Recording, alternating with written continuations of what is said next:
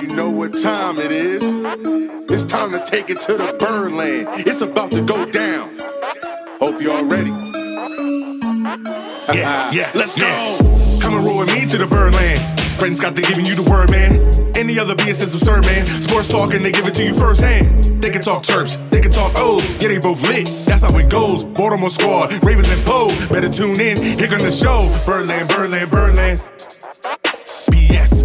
Birdland, Birdland, Birdland. BS.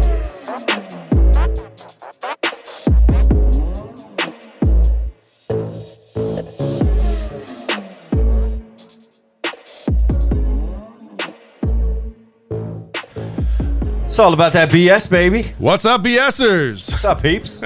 Apologize for the technical difficulties apparently we were having. Appreciate you, Stephanie, for always looking out, letting us know that we were live before we were live. Yeah. At least our mics were hot anyway. Hot mic. Woo! All right, starting off great. Hot mics have ended a lot of careers around these days. That's true. Thank God we didn't say anything we shouldn't have. All right, guys, we got a lot to cover on tonight's show. We're going to do something a little different. We've done this in the past a couple of times where we've kind of opened the floor up to you guys. You know, we always try to work in as many comments and questions as we can during the show, but we're going to try to pay a little bit more attention to that tonight, as obviously this is kind of one of the down times of the season right now with not a whole lot going on with the Ravens and the Orioles playing so poorly, badly, awful, however you want to put that. So we're going to give you guys the floor. Vent a little bit. Let us know what you want to talk about. What do you want to hear us, kind of answer? Already chiming in on the whole Julio saga. Oh, I'm sure. We talked a little bit about that last week, but we can definitely dive into that again. One of the things I did want to talk to you guys about this week with the Ravens and really just about the AFC in general. Notice the show name, Cream of the Crop. I want to really focus in on top 4 teams. Pretty much everybody has the same 4 teams listed as the top 4 teams in the AFC. The rankings are a little bit different as to, who's on the top, who's on the bottom, that kind of thing. So we're going to dive into each one of the teams and kind of see where we feel the Ravens rank in the AFC as today. Yeah, there's some teams that I think we're going to call out that obviously are going to be the contenders that we're going to have to compete against the most, so to speak. So we'll see what happens, but I'm curious to get everybody's take too. Right. The Orioles, as I said, continue to slide. How long before they throw in a freaking life raft? They need to save this team, or at least save face a little bit. They need a couple new catchers on the... Well, one made his debut, so we're talking about that. In this week's rundown, some fall short, some drop out, some seek attention, and some are just plain genius. So we got a lot to cover in this week's rundown. Before we do too much, though, we do want to remind you, if you've ever been injured at work or in an auto accident and weren't sure who to call, 855-MD-CRASH, the Maryland Personal Injury Attorneys that'll have your back. If you find yourself in that unfortunate situation, and I know I have, give our team at MD Crash a call right away. We all know the cost of medical bills, lost wages, and pain and suffering. It can all add up quickly and potentially put you in a bad financial place. If you want a team that'll handle your case, big or small, and just give you some peace of mind, save this number now. 855-MD-CRASH. It's 855-632-7274. Be sure to follow them on Facebook for some fun giveaways, including tickets to some O's games and maybe some minor leagues. Which we had our first minor league experience go sour over the weekend. But actually, we saved face and made it a good night. It was a good night. We're going to talk about that later during the Orioles segment. But it was a fun night for sure. Yeah. And Craig's already chiming in because he had sent us a question the other day. Yeah.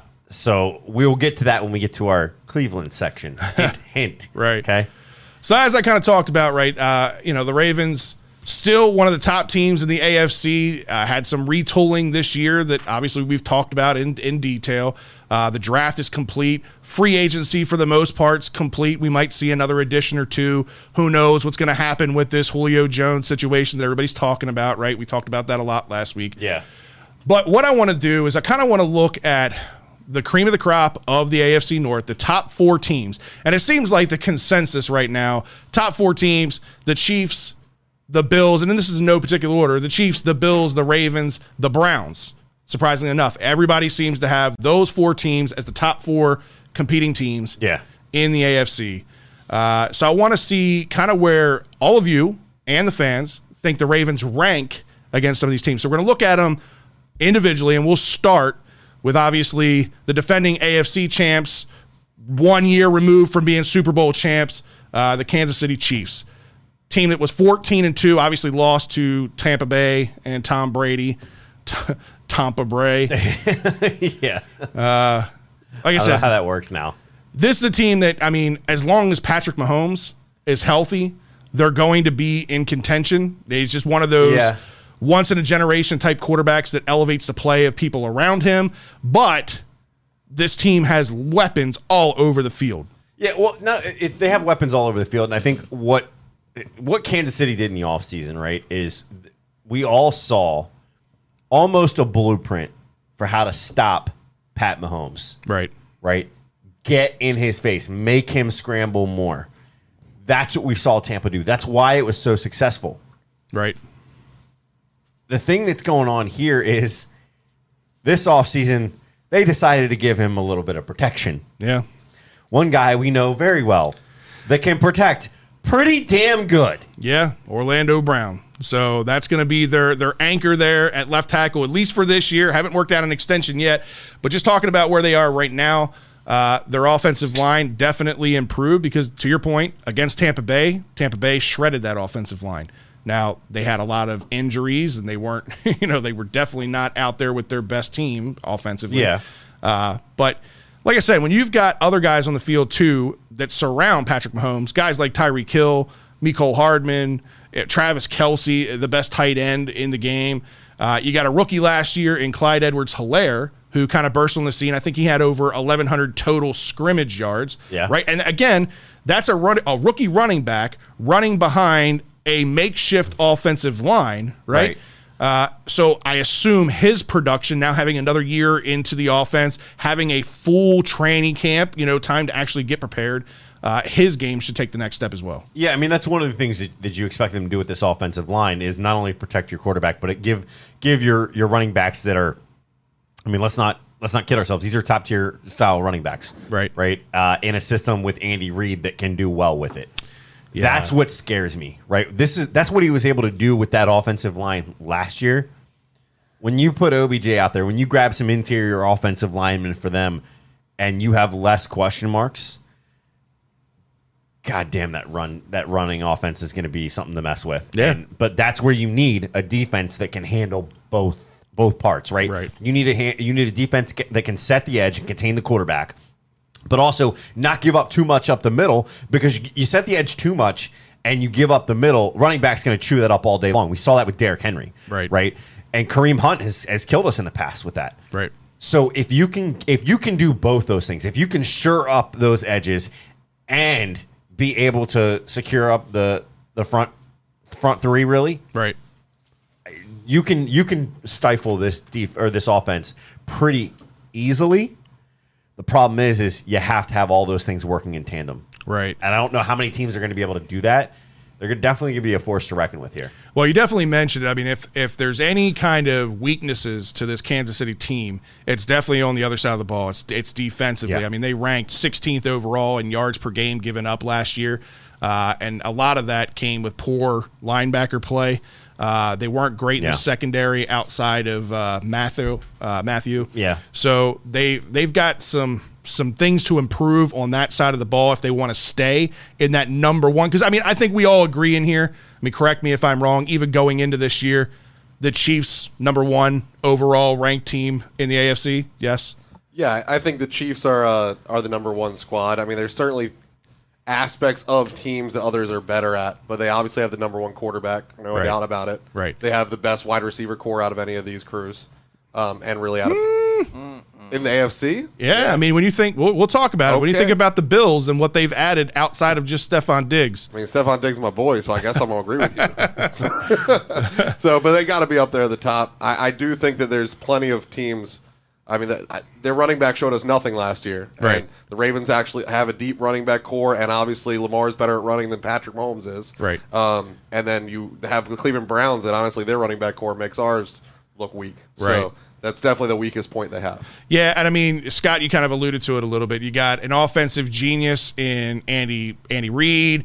Pair him with Eric Bieniemy. You've got two of the best offensive minds in the game running this chess match with some of the best talent, again, in the NFL.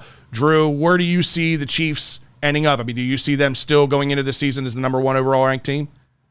Yeah, in all of football. All of football, so not just the AFC. Yeah, not just. I mean, the defense is gonna. You can't overlook the fact that their defense isn't up to snuff with a lot of the upper tier teams. Right. But they could just put up points in no time flat. They can have like 4 touchdowns in like a whole quarter, and you're looking like, oh shit, now I gotta play catch up for the lesser teams.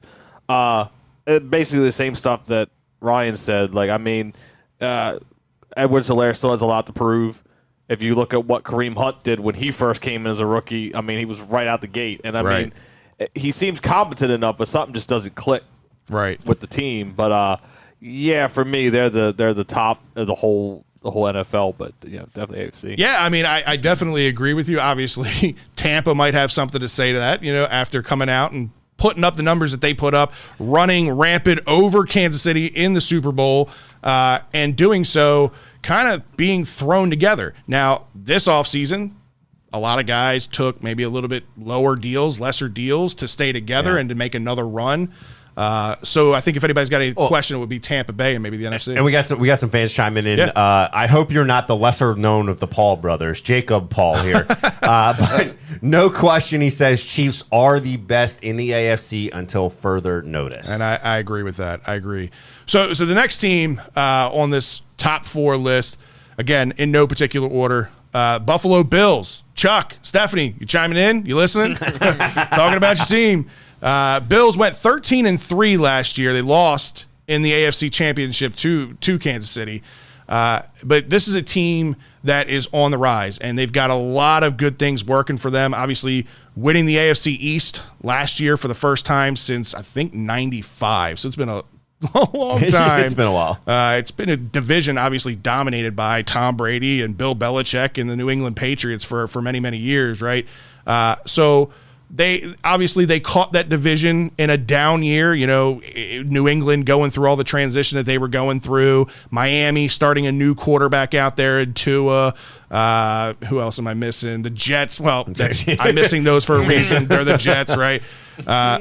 But you get a guy who had a lot of question marks coming out of the draft. And I'll be honest, I was the first one to kind of critique this guy coming out of college. Josh Allen. I thought, to me, he seemed more like a Kyle Bowler type project. The dude had all the arm talent in the world, but didn't have the accuracy. Things just didn't look good. And even, his first year or two in the league, kind of proved to that point. But last year, you obviously add the weapons that you put around Josh Allen, and he improved his completion percentage from 58% to 69% over 2019. Yeah, when you're thinking about this too, right? One of the things they went with them going 13-3. There's 6 games there that are division games. Yeah. The rest are all out of division games. So people that want to make the argument, easy division, they still had to play.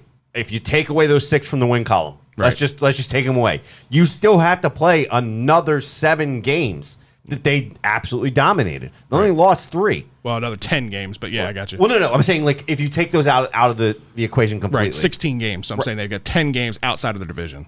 That's what I'm saying. Right, but I'm saying that, all right, whatever. We're both saying the same thing, just different ways. Either way. But the whole point in saying that is the fact that when you look at this, they just weren't dominating their team. They were keeping it close against their division. They were keeping it close against other teams, and rival teams, so to speak. I believe they kept it close against the Steelers, if I remember correctly. But overall, you just have to look at that and say, there's an improvement here. Right. And then you go out and get those weapons, to your point. Josh Allen's going to have a test this year. Yeah. If he can pass that test, I think he'll get the extension he's looking for. Yeah, I mean, he was in it until the end, as far as my opinion goes, with MVP candidacy. I mean, he had all the numbers, he had all the statistics. Again, you add a piece like Stephon Diggs last year, who led the league in pretty much everything statistically as a wide receiver outside of touchdowns. He had 127 receptions, 1,535 yards, 8 TDs.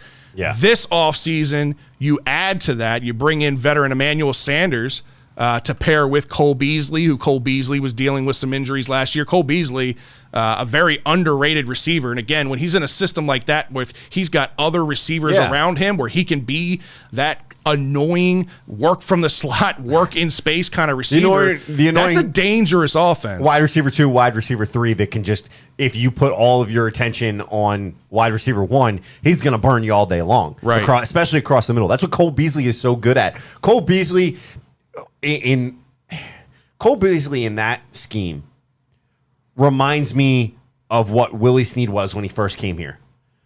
Get across the middle, yards after the catch. Yeah. Those were the two big things. Cole Beasley is that guy, but he's also a little bit more of a deep threat than Snead ever was. Yeah, he's got a little bit more athletic ability. He's a little bit quicker. He works in space a little bit better, in my opinion, Cole Beasley. That's why I said I like him the a lot. comparison It's a comparison, yeah. And again, Emmanuel Sanders, a veteran, proven wide receiver who can come in. He's a possession kind of guy. He'll move the chains kind of guy. Yeah. It's just all it's doing is taking some heat off of Stephon Diggs. They're not going to be able to double team him all the time because now he's got other weapons. The only thing that offensively kind of concerned me with the Bills, one was a running game because they didn't really, they drafted Zach Moss, who showed promise in stints. Singletary, I'm not sold on Singletary. The tight end position's another one. They didn't get hardly any production. They barely even used the tight end in the passing game. They did end up bringing in Jacob Hollister in the offseason this year, so that should help them at the tight end position. But if we're looking at this team and how they're going to rank against the Chiefs, right? If we're putting the Chiefs at the top of the list, we talked about their weaknesses being defense, right? Yeah. The Bills are in that same boat. The Bills ranked 15th, right above the Chiefs in total defense last year. And I think their weakest point was their edge rushers. They couldn't get to the quarterback enough, and they made emphasis on that in the draft. As they ended up drafting Gregory Rousseau. Guy that was on our radar. Out of Miami. And I think one of the bigger projects in this draft that could the low risk, high reward kind of guy is Basham, Carlos Basham out of Wake Forest. That's a guy that freakish athletic size and ability. He just played at a smaller ACC school in Wake Forest. Didn't really get utilized there as much as he should have been. But I think pairing him with Rousseau, that could be a tandem that carries them a long way. It's definitely going to help their defense. I don't know what their point differential offhand was last year, but I think if they can allow teams, I don't know what, 3 to 6 less points a game, 1 score less a game, right, or on average, or even half a score less a game, right, being able to get to that point of 3 points, if they can get there with what you've added on the offense, right. Now that 13-3 starts to become a little bit more impressive. Could we see the Bills of all teams go 14-2? Right. Based on what the division looks like, because the division's still not looking immaculate. Nobody knows what the hell that division is going to even look like outside of the Bills. Right. So I think there's something to say there that they appear on paper to have made the right moves to really help take this team to the next level. So Sam Jackson brings up a good point. He says the teams last year played with little to no crowds. That said, expect some drop-off on high-powered offenses from 2020. And that's true. These guys are going to have to not relearn, but readjust the way that they communicate on the line. Speaking of line, that's another thing with the Bills that they addressed in the offseason. They re-signed some of the guys that they had on last year deals. Yeah. They drafted, I want to say it was 3 offensive linemen in this year's draft. So obviously they're putting emphasis on keeping Josh Allen protected and keeping him upright, and obviously also trying to improve the run game. You do that by creating better holes, which your offensive line is going to do. Listen, I really like the Bills. I've said this before, if I wasn't a Ravens fan, I think I'd be a Bills fan just because I like what they're doing up there and I like a lot of the players that they have. Josh Allen has made me into a believer. I mean, the guy markedly improved again from 2019 to 2020 last year. So do you agree with me that you think this division overall is going to be like it's still a giant question mark of how these teams are going to play out? It's a question mark. I mean, the Bills are obviously the front runner in this division. I don't think that's a question mark, but I do think the talent in that division has gotten better. The Patriots are going to be better. The Jets are going to be better. I think the Dolphins are going to be better. I think they're going to be a better division, but I think the Bills run away with that division pretty easily. Yeah. How? I know that. I think Ryan, did you ask a question in the? Yeah. group? So I was asking what the breakout player from these 4 teams would be. Of course, we're Ravens podcast, so everybody's got Ravens breaking out. Yeah, right. It's mostly Hollywood Brown calls or another one of the wide receivers, which I guess that would be Bateman. Would be the other chance if it's not going to be Hollywood. Not tall enough. This is not me calling this. I do just think that, yeah, the Bills are good. And their quarterback took leaps and bounds, and he's apparently one of the top tier now. Wide receiving core is amazing. But their running back core and their tight ends are terrible compared to these other teams. Terrible. Yeah, and that's what I said. Addressing the offensive line is going to improve that running game. They did bring in Jacob Hollister as a tight end this year, so he'll be better than what they had. I don't know if the tight end usage, I don't know if that was a limitation based on the skill set of the tight ends that they had, or if that's just a limitation based on the offense that they run, because they barely used their tight ends. It wasn't like they were going out there and dropping balls and they just weren't productive. It was that their offense didn't dictate tight end use. So I'll be interested to see if that changes this year. James, what do you think? James and Drew. I was going to say, I think a bit of that, too, is when you got a star wide receiver like Diggs, you're kind of feeding him a lot more, too. Of course. I'm not saying that, sometimes there's only so many balls that go around. He's a little better than what we have. Yeah. But one little thing about that team that a guy I think about is Tremaine Edmonds. Yeah. The linebacker. Yeah. Like he's a sneaky, to me, watch out for him being defensive player of the year talks late in the season. I can see that. So that's the only thing I want to bring up. That dude's he's a beast. Right. All right. James, what do you think? I just think maybe they don't use the tight end in their offense because I guess we just use our tight end more than our wide receivers and our running backs, and they use their wide receivers more than their running backs and their tight ends. So I think it has to do with what they're scheming up. They can throw the ball. They know where the ball is going, and he catches the ball anyway. So right. All right. Well, all right. Moving on, let's take a look at the third team in this pecking order, and that would be the Cleveland Browns, right? Hard to believe that we're talking about the Cleveland Browns possibly being a top 4 team in the AFC. Well, let's not forget they finished last year with 11-5. They did 11-5. They won their first matchup in the playoffs. It was again another team that hadn't been to the playoffs since '94. So another team that hadn't been in the playoffs in a very, very long time. They won their first matchup in the playoffs against the Steelers in the wild card game, and then they lost eventually to the Chiefs in the divisional round. Tough game too. Yeah, a very tough game. I think the big thing that we're seeing the difference in with the Browns is that they seem to have found their guys as far as who's leading this organization. General manager, the guy local, Andrew Berry, right, seems to really have fit in well there and is making smart draft picks, making smart decisions in free agency. The hire of Kevin Stefanski, a head coach, the system, everybody seems to be buying into it. Just saying, Hartford County school system works. Yeah, I mean, Baylor Bobcats are pretty good, but Harvard quarterbacks are even better. Yeah, this is true. This is true. But no, listen, this is a team that is absolutely, organization that is trending in the right direction.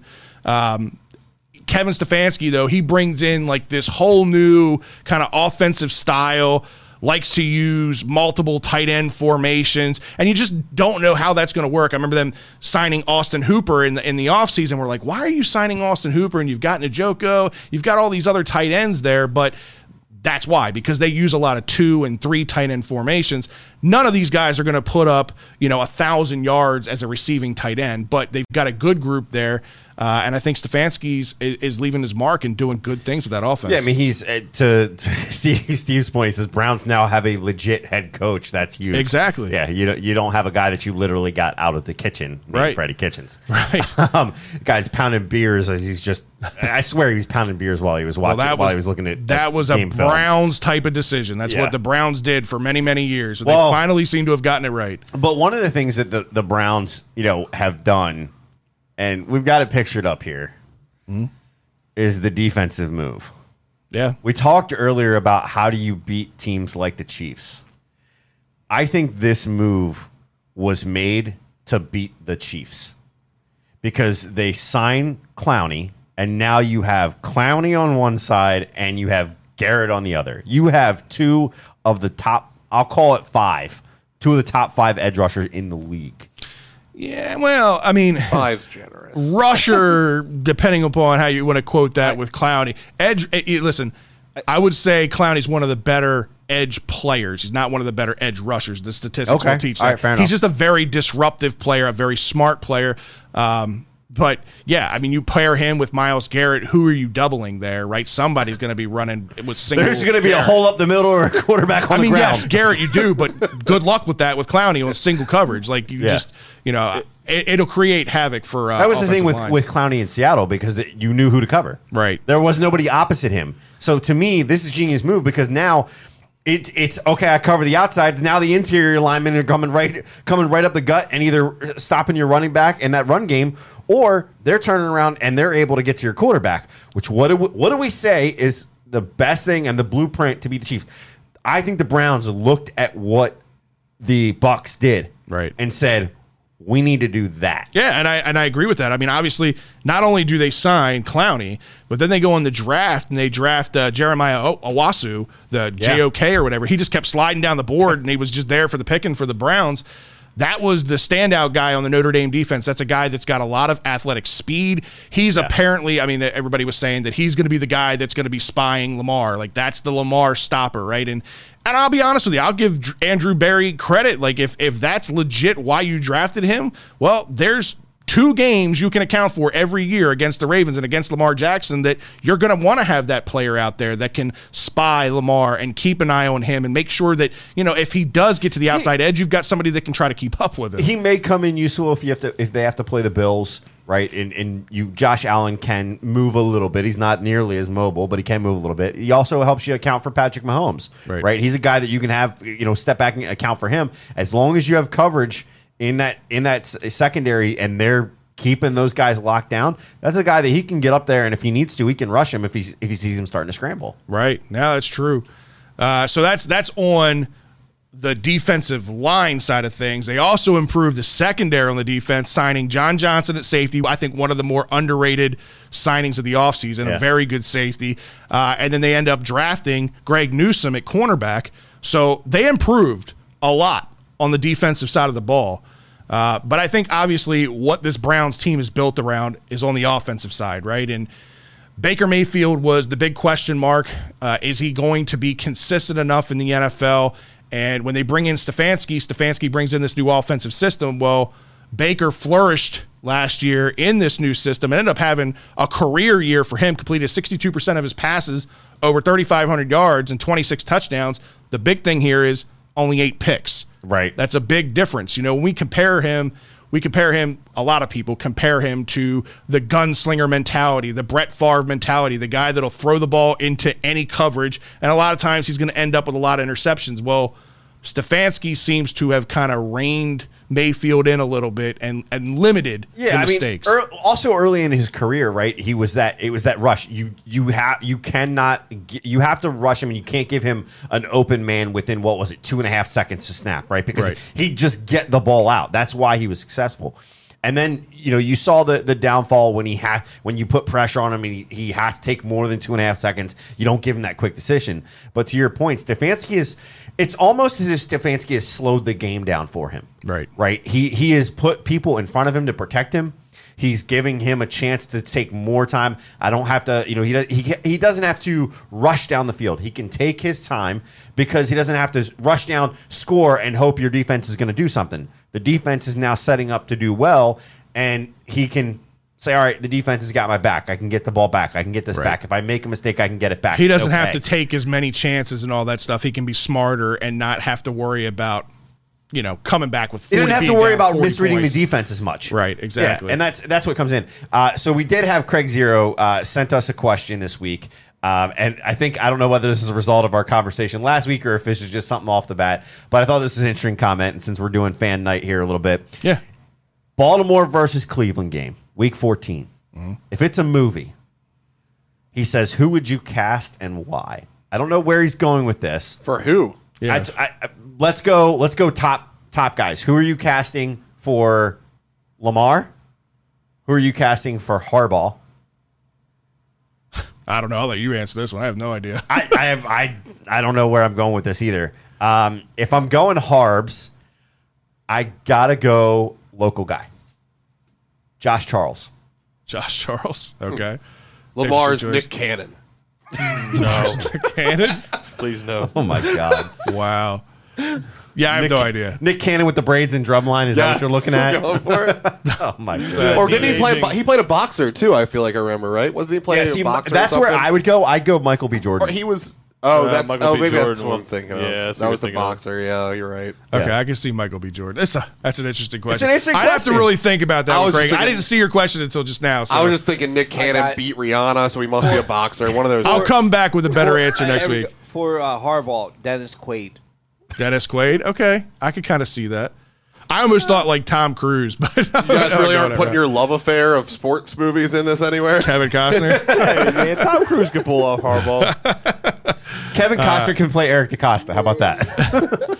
But getting it back to the Browns, right? So the other side of this too, right? We talk about Baker Mayfield sticking offensively. You got to talk about one of the best duos at running back in the NFL with Nick Chubb and Kareem Hunt. I mean, these guys rushed for almost 2,000 yards combined between the two of them, 18 touchdowns. I think Hunt had over 300 yards receiving as well. This is a ridiculous duo. It doesn't matter who you have out there. Both of them can be effective, very effective running backs. Again, you got to set the edge to contain, but you can't let the defensive front. Those are defensive three. If you're going to stop guys like these, any team, these are the guys. They will pound, and if you leave a hole up the middle, they're gone. Yeah. And when I say they're gone, trust me. They're gone for 20, 30 yards gone. Nick Chubb, 2 years ago, left his tread marks all over our defense. I think Earl Thomas remembers that very well. Thank God he's gone. Yeah. Garnett says Matthew McConaughey as Harbaugh. That would be hilarious. That would be absolutely hilarious. Nick King Bratton, what's up, buddy? So what I think part of what made that running back duo so much better last year specifically, though, was the Cleveland Browns offensive line has been atrocious for a very long time, right? And I talked about it going into last year was that was going to be the biggest difference for this Browns team was the offensive line additions. They drafted what's the kid's name? Jedrick Wills. Yeah. And they signed Jack Conklin, both as your bookend tackles, right? That made a huge difference on this offensive line, and I think that also played a part in Mayfield's success, right? Yeah. He's not scrambling around as much. He's not running for his life as much. He's able to kind of go through his progressions, go through his reads, and make smarter decisions. So if that offensive line can stay healthy, there's no reason that this Browns team can't stay, as one of the top teams in the league. I mean, we were saying last year, Browns are going to do Browns things, but 11-5 wasn't a Browns thing. No, Again, so making the playoffs for the first time in a long time. Exactly, and quickly after Barry taking over and Stefanski taking over, I mean that's a quick turnaround compared to what it was with Kitchens, right? So there's a lot to be said there. So I want to ask you then, right? Because we're talking about these teams. So let's look at the Browns, let's look at the Bills, let's look at the Chiefs, let's look at the Ravens. Those four teams, Yep. most improved going into this season. 1 through 4. What would you do? Most improved going into this season. So talking about improvement from last year to this year. Yeah. Just on paper. Everything's on paper right now because we don't know what these guys really look like as a whole against true competition and game speed.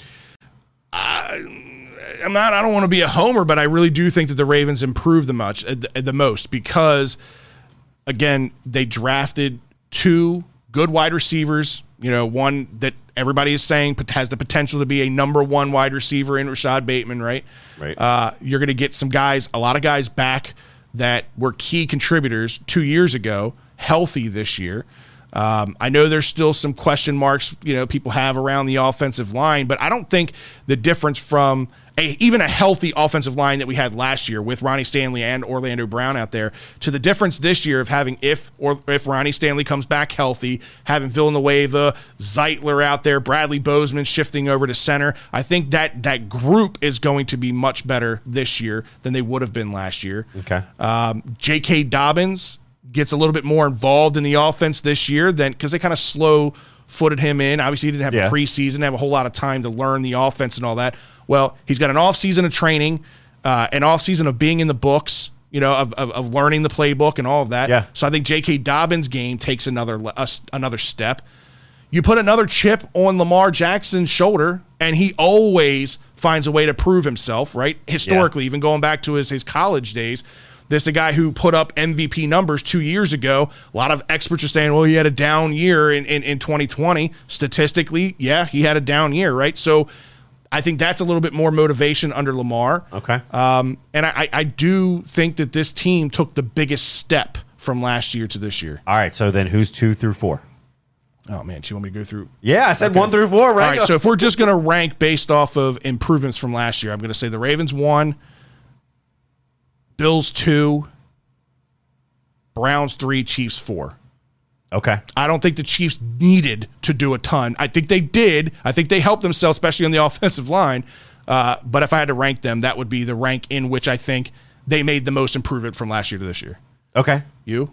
For me, I got to say, I think the Browns, on paper, they did a lot. They did a lot to help out with the defense. They did a lot to help out with the offense and the protection and everything. Right. So I put them at 1. Ravens, it's 1A, 1B. Ravens is 1B for me. Okay. I think because they didn't go out in free agency and do as much in free agency, we'll see what Villanueva does. But I just don't know. There's still enough question marks for me that I'm scratching my head.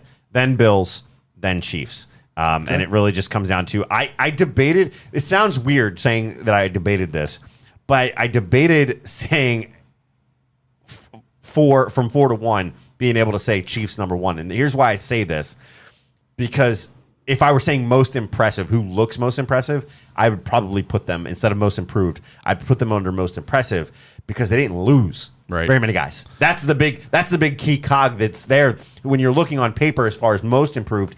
They had the least to have to improve. Right. So, well, and I agree with that. I do agree with that. Well, my whole point in bringing this up, right, was that, again, this is, you get all those preseason power rankings and all that stuff and all the so-called experts out there putting their list together. And these 4 teams are consistently in that list. But again, the variation of who ranks where changes based on who's the writer. I want to figure out what you guys think of these top 4 right now. If you were to create a power rankings 1 through 4 today, we all agreed Kansas City is number 1, right? We've already gone through that. So we all know Kansas City is 1.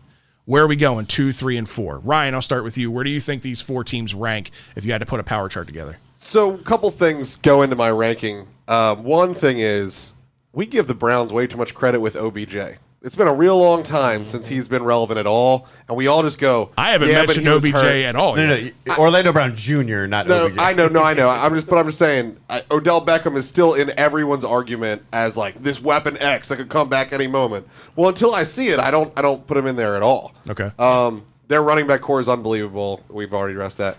But with the most improved type thing, I think the Ravens did the most to address their needs. Like we needed linemen, we needed wide receivers, and we did that. Right. Was it the most improved overall? I don't know. The Bills did nothing to me to help what their needs were. Their needs were running back, and their needs were tight end. And their need I don't was think they did much. Big need was edge rusher, and they drafted 2 of the better edge rushers in that draft. In my opinion, were where they were picking. Yeah. Offensively, to keep up with the people that are smoking them, I guess is where my head is with it. Right. Defensively, they ranked 16th in the league, so they needed to improve on that side. All right, so then power rankings. Chiefs. I do have the Ravens, Browns, Bills. I think the Bills slip a little bit. Really? Okay. Interesting. Yep. James? Casting couch, what do you guys got over there? Well, you guys didn't ask me, but I don't think the Chiefs are the power rank. I think the Bills are the power ranker. I think they have Okay. So I you've think- got the Bills ranked number 1. over the Chiefs right now because I don't think the Chiefs did anything with their besides getting Orlando Brown. I think their offensive line is still shaky. They drafted Creed Humphrey. Right. That's a big boy. That's a big. That's That's get. an immediate starter that at was the center center. that I wanted. Yeah. College and NFL are 2 different things. I agree with I have that. to see it first. Right, I have I agree to with see that. it to believe it. Okay, You so know, give me your 4. I think Bills is 1. Okay. I think Chiefs is 2. I think Ravens is 3, and Cleveland's 4. I think the Bills they didn't have a running back and they didn't have a tight end. They still did what they did. It's impressive to me. Yeah. Okay. Fair enough. Drew. So I already said it. So what we say the Chiefs, they did actually do a lot of improvement because you traded for Brown, you brought in Joe Tunney, and you Right. drafted Creed Humphrey. You made sure that that Mahomes isn't running for 400 fucking yards behind the line of scrimmage again every game. Right. They really did. They did improve, and like I think we said before, they didn't everything else. They didn't really need to improve a lot of other places. Exactly. Defense, okay. Then the Ravens, because like Ryan said, we made a lot of improvements, even if they weren't something that we really necessarily home runs that we see right now. They did address needs, and I still think that they improved by the end of the season to show almost what they were doing the year before. Right. To me, then it's a toss up. I'm going with the Bills on it because of how I think Allen's better than Mayfield. But they have a really good corner, White for Buffalo, and I like Edmonds, but their defense otherwise is kind of shaky. Yeah. And I mean the offensive line's okay. Like that's where I give them the nudge over the Browns because I see that you add Newsome and I still think the secondary for Cleveland has issues because I really like the dude Ward, but he's kind of gets injured a lot too. Yeah, right. And what Ryan said too, I'm tired of hearing about Beckham when you talk about wide receivers because clearly when anyone wants to say it in the NFL as far as like pundits and shit, right?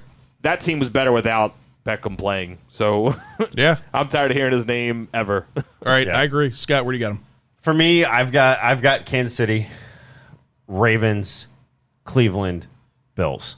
Really interesting. And the reason I flip Cleveland and Bills there is I think when you look at it on paper, they did a lot more on defense to help shore it up. The Bills did some, right? I think they did enough to be able to do it, but can he repeat? Right? That's gonna be the thing. Can Allen repeat? Yeah. The performance that he had. Can Diggs continue to repeat? It's again very close. I don't know that there's with this 4. If I'm being honest, I don't know that there's a wrong answer.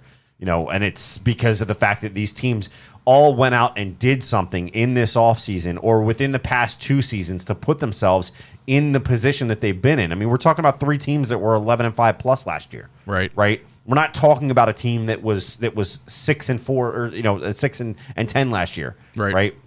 We're talking about 3 teams that went pretty far and got into the playoffs.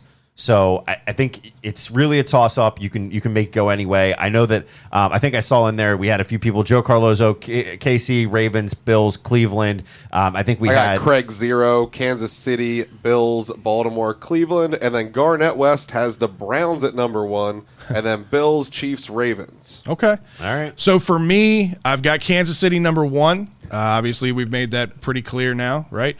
For me, number 2, I do believe in Josh Allen. I do believe in the Bills, and I do believe in what they did in this offseason. I think Josh Allen is the one of the better overall quarterbacks, meaning that, obviously we all know what Lamar can do both on the ground and through the air. Josh Allen is that next line of being able to do both. Right? He's well-rounded. He's a very well-rounded quarterback. And then to improve as much as he did in his accuracy, just adding Stephon Diggs last year was huge. You add Emmanuel Sanders and get a healthy Cole Beasley back. I think that's big. The added improvements on the offensive line, the added depth there. There's just a lot to like about Buffalo, and I think the added improvements on the defense will make Josh Allen's job a little bit easier this year. Yeah. I like the Bills' path. Third, I've got the Ravens sitting there. I do believe that the Ravens made a lot, like Ryan has said, addressed all their needs, put basically an emphasis on getting Lamar the weapons that he needs to be successful, right? Yeah. That 2019 year when he was the MVP, he did it with much less talent, right? Again, you get a J.K. Dobbins who is a much more dynamic running back than they had out of Mark Ingram and Gus Edwards in 2019. You add Dobbins to that mix, you're not going to be able to center in on Lamar as some teams might want to. And I think, again, Lamar's got a little bit of a chip on his shoulder to prove, that he is back and that he can be that MVP-type candidate year in and year out. And then I do believe that the Browns will come in right underneath that at 4th. I like a lot of things that the Browns are doing. But I got to see it consistently. I think we got some irony going on in the chat room here, because Garnett says, until we get over the hump, I will never put Baltimore over Kansas City. But yet you put the Browns over them? Are you serious, Garnett? Like, that's your argument for not putting the Ravens over KC, but you're going to put Browns over that? What hump have the Browns really gotten over? Well, let me show you. That's why he put it in two different comments. That way we missed it. He just made sure that. Yeah, exactly. That was strategic. Listen, I do believe in the Browns. I do think that the Browns are going to be a very good football team this year. And I think I understand Garnett's point, right? And Lamar's even said it publicly that Kansas City is our kryptonite. And until you can prove that you can beat Kansas City, they are going to be ranked ahead of you. So to his point, I understand I get why that, but you can't make that your argument and then put the Browns at the top of that list. I get that. I mean, and no offense either, but the Bills are the same way. Like the Bills have so many up and down years. Right, that you don't know whether is it coaching, is it management, is it locker room? You don't know. They seem to be trending better, but I'm still scratching my head about what's going to happen. So I just think that argument, that's what I'm going at, Garnett, is that argument seems a little one-sided there. All right, so Adi comments said, would you rather go after Julio or Ertz? Ertz allows EDC to get a pass rusher like Ingram or Vernon or Houston. Unlikely in this scenario. Yes and no. So personally, I think Ertz would be the better value because as much as I love Julio Jones, and I think Julio Jones, there's no question, is he the better player? Yes. But I think Ertz allows us that more dynamic two tight end pass catching threat that we had a couple of years ago that we're not going to have again this year. We'll see what happens, with some of these younger guys like Eli Wolf in training camp if he can make a name for himself. But Zach Ertz and Mark Andrews out on the field giving Lamar options on between the hashes on both sides with the tight ends would be huge. And again, I just if he's not washed. As much as I like Julio Jones, I just don't know how impactful he'd be in this offense, in the offensive system. It's not that I don't think Lamar can use him. It's how much would Greg Roman use him to his benefit. Yeah, and at that point. But we would definitely get use out of Zach Julio Jones would be more success of like the teams that we just talked about. Julio Jones is going to be way more successful in Cleveland or Buffalo than he ever would be with the Ravens as those schemes are set currently. Right. So it's there. Go ahead, James. I know you've been itching over there. I just want to say with Ertz, I think it's more likely it could work. It'll be better for us because I think most likely he's going to get released, and then we can sign him for a better, cheaper deal than Julio would cost to come in here. But I think Julio would make this team and wide receivers a lot better, anyways. Yeah. Listen, again, I said it last week, bringing Julio Jones in here, I don't think anybody in this room is going to argue bringing in Julio Jones. God, makes this team much better. But Fred, I got one. I think it'll be great to bring Julio Jones in because if we have to personally give up a number one, our number ones, I don't think it's going to be a high number one. It's going to be a low number one compared to if you're like top 10, giving up number one is a lot to give up. I don't see Eric DeCosta giving up a number one. I don't care what year it is. I don't think anybody's going to give up a number one for him because even though they're talking about we have a number one, he would have been traded. He would have been traded already. I don't think there's no number one. It's Atlanta blowing smoke up all these teams like, oh, hurry up and rush to give a number one. I think he's worth a number two. Yeah. But I don't think anybody's going to give it number one, especially for the money that's if the asking price is a second-round pick, a future second-round pick, I'm on board with that to get Julio in. And if you can make it work financially without it being detrimental, I'd do that. But I still think the benefit of bringing Zach Ertz, immediate impact into this offense, I think, in my opinion, I think is better based on this offensive game plan that we know it today. Correct. We don't know what this offense is going to look like with the addition of T. Martin and Keith Williams, and how much does Greg Roman really allow them to influence in the game, in the game plan. He said it, right? We've all heard people talk shit and say things all the time. We just don't know what's actually going to be reality. I'm just talking about the offensive system that we know of as today. Correct. I think Zach Ertz has a bigger impact than Julio Jones. Garnett says Julio make the team change philosophy. In all honesty, I truly believe we're going to switch up offense scheme. We learned from our mistakes last year when keeping 4 running backs. Preach it, Garnett. I hope so. I sure brother. as hell hope you're right. But here's what I'm going to tell you. Greg Roman's history tells you otherwise. Greg Roman has his scheme. He has what it is. And we drafted, outside of Bateman, we drafted to help that scheme, right? You get the offensive line. You get offensive linemen to be able to help and protect Lamar a little bit. I don't know that, you go out and get Bateman. If you really want to do that, yes, you would have done that you could have done it in free agency. I don't know that Greg Roman's going to change. I listen, the pieces that they drafted, I think, could be very impactful in a totally different scheme offense for the Ravens.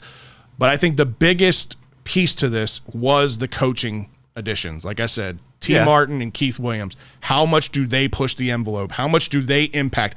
I was so giddy when I saw the rookie training camp videos come out. It was literally like a 10-second clip of T. Martin working with Bateman and Wallace, just coming out of routes and simple things like that I don't know what the coaching staff was doing prior, but it was something that I was paying attention to, something I wanted to see if there was going to be an impact. And right away, we're already seeing videos on day one of rookie minicamp of these guys putting in work. So that's good. That's a good sign. In that thought process, in that theory, right? If you're saying that's a reason that gives you hope that we're thinking we could change the scheme here. Are you saying that Greg Roman thought that we didn't have wide receivers that could do that for the past 2.5 years? I think Greg Roman's seat is warm. We like our guys, Scott. And I think you got soldiers. I really think that this was a decision that came from way above Greg Roman's head that said, listen, we need to put your feet to the fire. We're going to put some weapons around you. We're going to put some other coaches around you that are going to help give you the pieces that you need to evolve your playbook and evolve your scheme and see what happens. And listen, I hope you're right. I really do. I really think if the Ravens end up finishing in the bottom of the league in the passing game again this year, Greg Roman's job is done.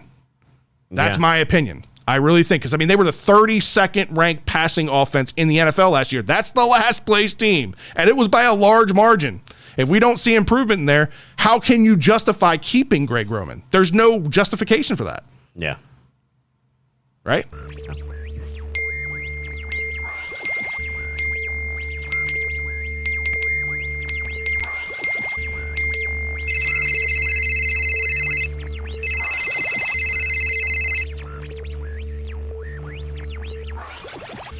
All right, Ryan, it's time for a social media shout-out. Who's been out there? Who's chiming in? Any good questions or anything going on? All right, we got Stephanie Hemley with the first comment. Victory. I got Dominic Henson.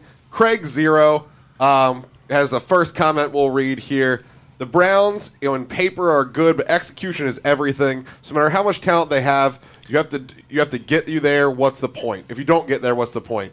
That's kind of what it is. They're the offseason champs every year for the last 3 years. A lot of pundits have been very high on the Browns going in and year out. But listen, the Browns last year was different. The Browns proved that they could get to the playoffs. They proved that they can get to the second round, which is no different than what the Ravens did. Ravens got to the second round as well. So they proved they could compete in tough games last year too. Right, throughout the year they had a few tough games. They got better. They got better. Go ahead, Ryan.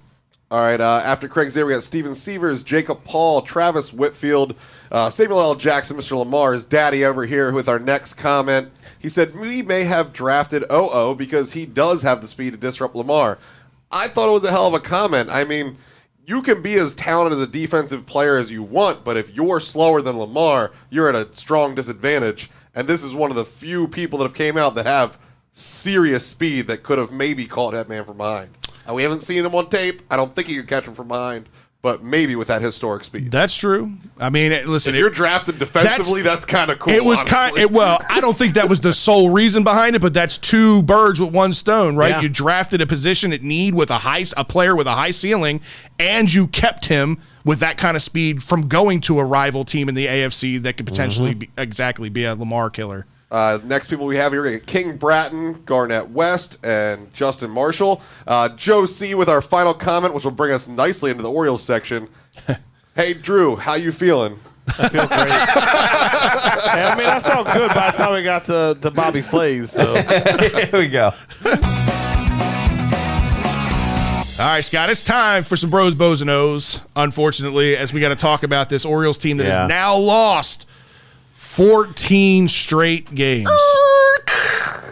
That's where we're going now. That's not good, right? No, that's not good. That's Ryan. not good. Good assessment. Let's see. 17 and 37 overall. This since the team got there in 1954, this is the second worst losing skid that they've been on. That's really sad. We were worse. It was in 1956. There was a 14 game skid, but it doesn't beat the 88 year when it was a train wreck. Was it 21? 21 games. 21. That was to start the season, First though, wasn't it? 21. Yeah. Wasn't it 0 and 21 to start it? Ugh. Yeah. Yeah, I was born in '88. I was built to not like this game. But yeah, so it hasn't been good. We're going to try to find some bright spots and talk about those. But overall, 17 and 37 in the AL East. We are now 17 and a half games back and produce the worst record in baseball. Obviously, we talked about the 14 game skid really hurting us. May was a rough month for us, and so I wanted to get everybody's opinion on this. Kind of thinking back and knowing what we've been through this month. In your opinion, where's the bigger issue at? Is the bigger issue with pitching? Or where's it? Let me rephrase that. Where's the bigger issue with pitching? Is it the rotation or is it the pen? Give me a dart and let me throw it at the board. Wherever it lands is going to be the right answer. It doesn't matter because they're terrible in both sides. If I had to pick one, I'm going to just pick the starting rotation only because outside of John Means is the one gold nugget, the one diamond in the rough, the only thing going good for this pitching staff as a whole is John Means. Outside of that, they have no starting pitchers with an ERA below 5 right now. I think actually it's below 5.25 to be technical with it. This pitching staff, I get it. Hitting wise, we're not putting up a ton of runs. They're not getting the run support, but run support means nothing if you're giving up over 5 runs a game and you're only going out there for 4, 5 innings, and then the bullpen keeps getting taxed. I feel like we're beating a dead horse. It's the same thing week in and week out. We say the same things. For me, if I got to pick, the rotation has to be better. Okay. James, what do you think? Is it the problem the rotation or is it the pen? It's a fucking team. The whole thing, dude. Gun to your head, rotation or pen? It's a toss-up. It depends on how the weather is that day. They're both bad. Yeah. Besides, Jacob said, sorry, I had to put the kids to sleep. The O's lose another game yet? besides John Means, Pretty accurate. It's both terrible, dude. All right. Drew? Still for me, it's the starting pitching because until the middle of May, I mean, that bullpen was still doing pretty decent. Then they started blowing games. They're taxed. They're taxed. I mean, that was our worry anyway. It was the thing that we always brought up when we said that the bullpen was doing so good. All right, but when do the wheels come off in the bullpen? And then you got a guy like Armstrong who should never be out there, but I make sure we bring him up, right? So to me, it's still a rotation because it's really only been Means. Yeah, Harvey had a bright spot for a couple games, but then that literally, just tailspin. When he went to New York and fucked his head up. Something. Yeah, it was right around that game that his whole season went to shit. Kramer and Zimmerman have really put together. Lopez, he looked good. Might be coming out of it. Lopez, man. If somehow we could get by with a bullpen that allows Lopez to pitch 5 innings, Lopez will be great. But anything beyond 5, once he gets through that third time through the batting order, he has just been rough. Well, this ought to be interesting. Ryan, what's your opinion? I don't have Mass and I don't miss it.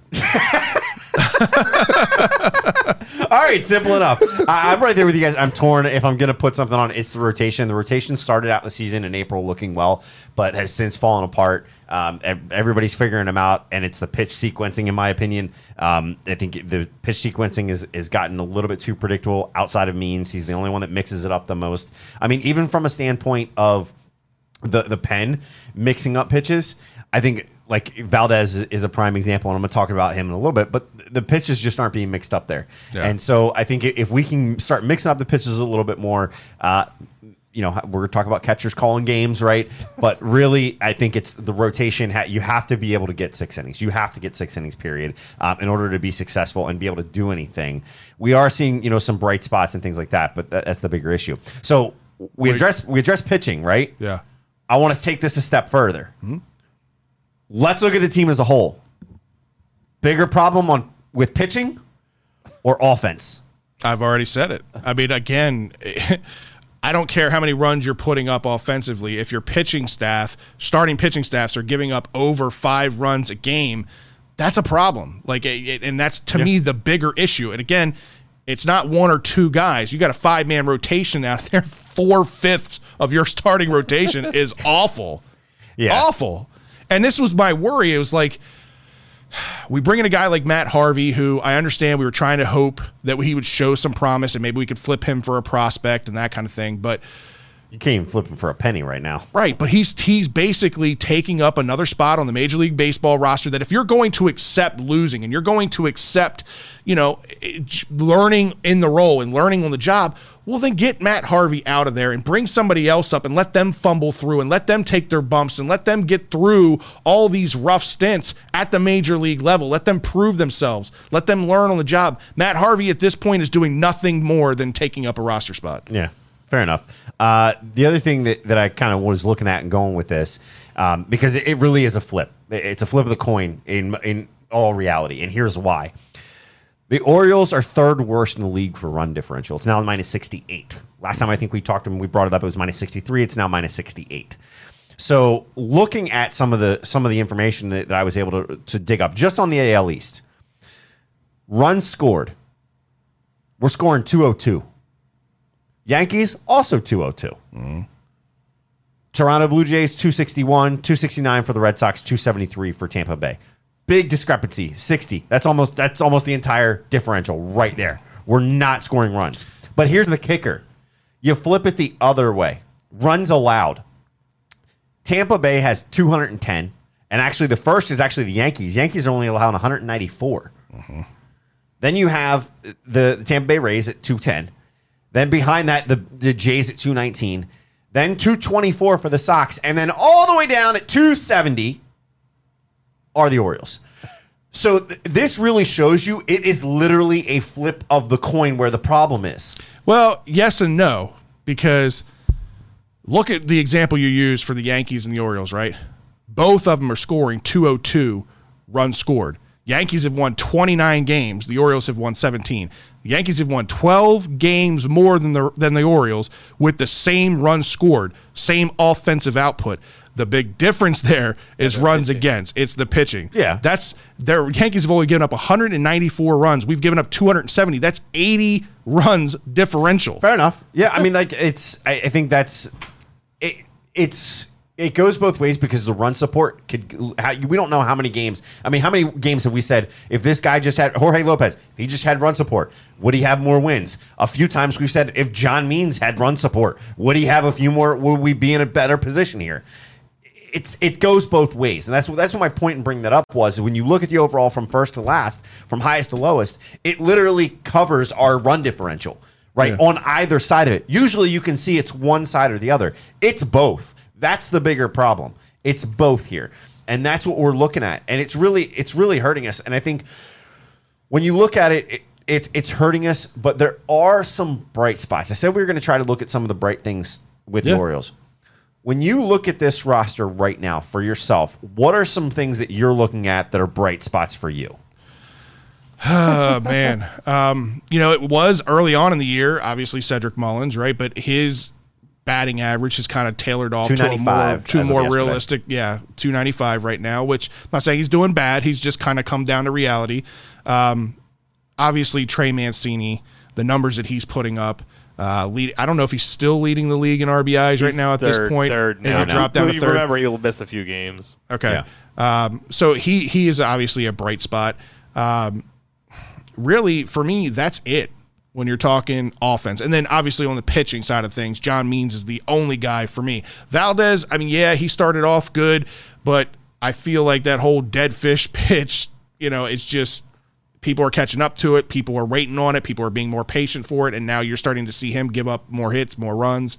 Yeah. So there really just hasn't been a whole lot to hang your hat on with this team. That's the frustration. No, there hasn't. And the Valdez thing, like the big thing about Valdez, right, is he started struggling in May. He's really struggled in May. 9 runs through 6 innings pitched, right?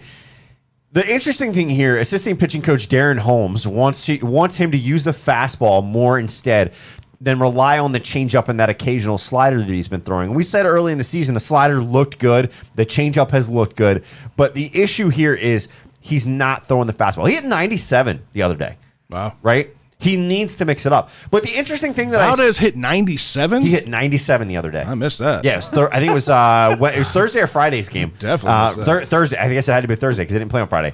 I'm sure you didn't need to wipe your glasses when you were looking at that radar gun. 100% sure. Confirmed by Steve Molesky and Rock Kabako. Wow, okay. So it is possible. So it is possible, exactly. But the interesting point about that statement, did you notice who I said? Assistant coach. Chris Holt's been out multiple weeks now. Yeah. Right? Apparently some personal issue. We don't know. Nothing has come out on exactly what it was. Right. But they're saying that he was remotely involved. Well, upon his return, Lopez goes 6 innings pitched, 1 run, 5 hits, 2 walks, 7 Ks, and a ratio of 90 strikes to 60 balls. He pitched 150. I'm sorry, 60 strikes and 90 balls. 60 strikes and out of 90 pitches. Scratch that. He pitched 150 pitches in 1 year. I put the wrong note there. It's 6 innings. That's not good. I put the Jim wrong note Palmer there. come out of retirement? No. So 90 pitches through 6, but 60 of them were for strikes. Got it. So he's becoming more accurate. He's a little less wild. Yeah. Is that Holt coming back maybe a little bit and he working with him? He's been trying to work with him remotely. The other thing that goes here, who called the game? Yeah. Francisco wasn't there. Pedro Severino wasn't in there. Austin wins. And I know that he had the wild pitch, but he still called a better game. Right. We'll see. Time's going to tell with this team and with Austin Wins behind the plate. Is it an improvement or not? Yeah, I mean, they absolutely to needed to make a change, right? Yeah. And Austin Wins was the only guy really down. They had that guy, what's his name, Cumberland or whatever, that's down there in AAA, who's doing well as well. Honestly, I'd be all right if they DFA'd Cisco and Severino and brought up Cumberland and Wins, right? And those are your new catchers, and then move Adley Rutschman up to AAA. I'd be perfectly fine with that, but we'll see what happens. I think Wins, you know, he hasn't proven anything at the major league level yet, but it was a position that they absolutely had to try something. It was a struggle, too, because he also went 0 for 4 at the plate in that game. I honestly, at this point, don't even care what he does at the plate. Make the catches at the plate when you're catching. Or like he didn't do in the game yesterday. He had one. I get that. What? He had a glaring one that gave the game-winning run. Yeah. I would devote that one as a little bit more of a wild Wait a second. If it was Severino or Cisco, we would have a whole segment devoted towards look what he fucking did. Severino and Cisco has been consistent. This is his first start. I'm going to give Wins the benefit of the doubt, but I'm not saying we can't give him a complete leeway when he calls I'm the game. I'm not giving him leeway. All I'm saying was there had to be a change, and there wasn't any other change to make. So Wins was the next. You're not bringing it back. I know. Yeah. So it would have been Wins is the next guy in line. Yeah, it sucks. The first game, he gives up a pass ball, and we're going to have to monitor it, right? Like I said, I'd be all right if they DFA'd all these guys and brought up Rutschman to AAA and bring up Cumberland. I'm fine with that. But this move had to happen. Hey, Fred, I think Scott's saying Matt Wieters is sitting at home. Well, Matt Wieters just got dumped by USA Baseball, so yeah. And so here's make the Olympics. That isn't going to happen. So here's the one thing I'm gonna say to you about that wild pitch. Oh, Drew. Here we go. No, I think you need to go back and watch the video of the wild pitch from Severino and look at the wild pitch from Wins. I'm not comparing something that happened 3 weeks ago to what Wins did. He still had a pass ball that they counted as a wild pitch. Who? Wins. Did you see? I understand what you're saying. It's a wild pitch. Did you see where the pitch was? But if you're still doing your job Just right. answer the question. Did you see where the pitch was? I don't know. I was waiting to say it, and he got me. The only catcher opinions that can happen here are those. Learn something, Drew. Hey, I'm not saying anything. No. My point is, I'm not going to defend him. My point is, with that pitch, it hit in the batter's box. The difference between the same two pitches, when Severino saw the same exact pitch in the batter's box, he reached out for it with the glove. Wins did the typical thing that you're supposed to do. It is basic baseball as a catcher. You get in front of it. He went and blocked. It took a bad bounce off his chest protector, but the ball he was still squared up to the ball when it hit. He did what he was supposed to. He did exactly that, and that was my point. Is that there's a difference between lazily going after a ball and doing what you're supposed to do to protect it. If he gets a bad bounce, the ball bounced bad. I look at it and I say the ball bounced bad. You're looking at it, you say wild pitch. That's fine, and you're right. Time's going to tell. But start watching on some of these wild pitches that otherwise were wild pitches under Cisco and Severino that he's going to be getting in front of because he is a more mechanically sound catcher than either of those guys were. And Drew, mind you, Wins did not play last year at all. Oh, that's right. Yeah, he probably was warming up. He probably played outfield in Little League ball too, and not catcher. All right, hey, so I got a question though. Does he have a deck or a patio? Oh, Jesus. All right, so one of the things that we were trying to do over this course of this weekend was we were trying to get out and see some of this minor league talent that we've been talking about now for the last few weeks, last few months, really, right? Yeah. Unfortunately, we get up to Bowie, the game gets rained out, so we don't get a chance to see it in person, but it's not going to stop us from talking about it. And what I wanted to look at is how some of these recent turnover in trades have looked. You know, some of these recent trades that we've had, some of the bigger names and some of the prospects that come back from them.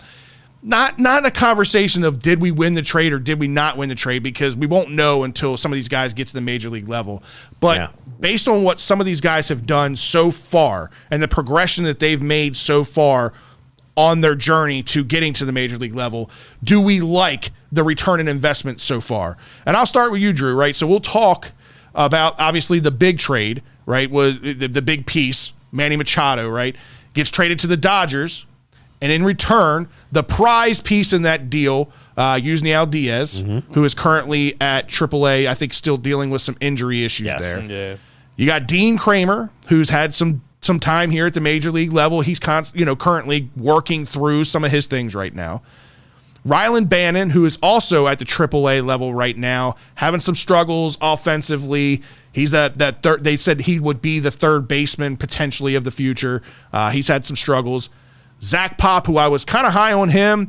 Unfortunately, we ended up losing him in the Rule 5 draft to Miami. He's done good things down there in Miami so far. And then I think the last piece in that trade was Brevik Villara, who I don't even know where he's at this point. Exactly. So not a whole lot of major league level impact yet. But do you like the return on investment so far on that Machado trade? We said it before. I still don't know if I even like the return on investment yet, because Kramer's been so hot and cold. Right. And you're getting on borderline point with Diaz. Or like, all right, well, like, are you ever going to stay healthy, or is there ever going to be some kind of excuse not given for this guy to be up yet? Right. Because at first I was kind of like going into the season, I was like, okay, well, look, there's kind of no point in him starting on the major league roster yet. Get all the time out in AAA. You're going to get starting work there, and the outfield's going to be congested in Baltimore. But then it's like, then he got injured again. It's kind of the start-stop nature you see of some young players where you're just like, all right, well, when are you going to be able to, like, show it? Right. Not even, like, even show that you're bad yet. Because you don't, like, it's so unknown with him. You don't know. You can't have, there's nothing to even come up with as a fan to be like, oh, yeah, well, he'll be there soon enough. Right. It's like he's doing okay. It's just like, he's working on things. You kind of give up excuses, and then you'll see him in July or something. Like, you don't even really know. You still don't know what you have in him. Right. Yeah. I think the other thing to call out here, the PTBNL, players to be named later. Yeah. Yeah, my favorite. And cash considerations. Well, we talked about Zach Pop being gone. Mm-hmm. I just looked it up. Brevik Villara, we got rid of him not long after we got him. He was gone at the end of, or in January of 2019. Okay, so he was just a tail end piece. So really, the prize pieces in that trade were going to be top two. Diaz, Kramer, Bannon. Bannon they had some hope for, and then Zach Pop, who unfortunately is no longer in the organization. I just want to say, I think we won with the Machado trade. We definitely won. We could have got better if we would trade him a year before, but I think we won because he didn't sign with the Dodgers. That's exactly right. He was walking anyway. He was a rental player.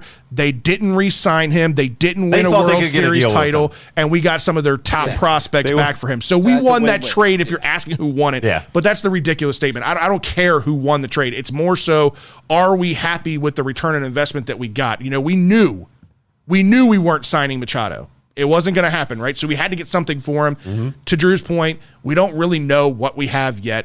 They have progressed from the AA level to the AAA level. as he said, Diaz has got to stay healthy. I mean, I like what I've seen when he has been healthy, but he's got to stay on the field in order to be effective.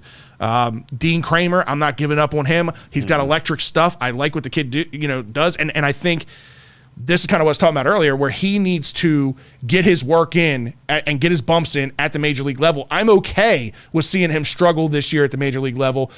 Let him get his lumps because I think he'll be better for it in the future. So I'm good so far on the return of investment for the Machado trade. Next trade, Dylan Bundy. Yep. Right? This was the next Roger Clemens. That's what everybody kept saying. He's going to be that next, like, organizational number one. He's got an arm talent like Clemens, throws in the high 90s, low 100s even as a high school Gatorade All-American. He was everything, right? He was touted to be everything. But just like every other highly touted Orioles pitcher, he had nothing but arm issues, injury issues, developmental issues.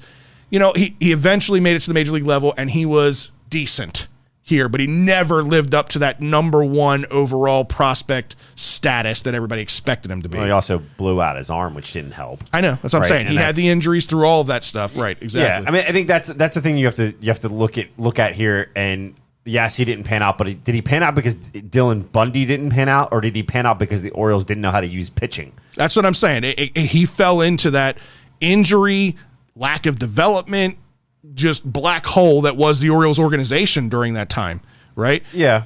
But we look at what we got in return for Dylan Bundy. Again, another player who didn't have a whole lot of value when we were trading him. Really, the only value was that he was a major league starting pitcher that was decently young and had a decent arm. That's all we had to sell on him, right?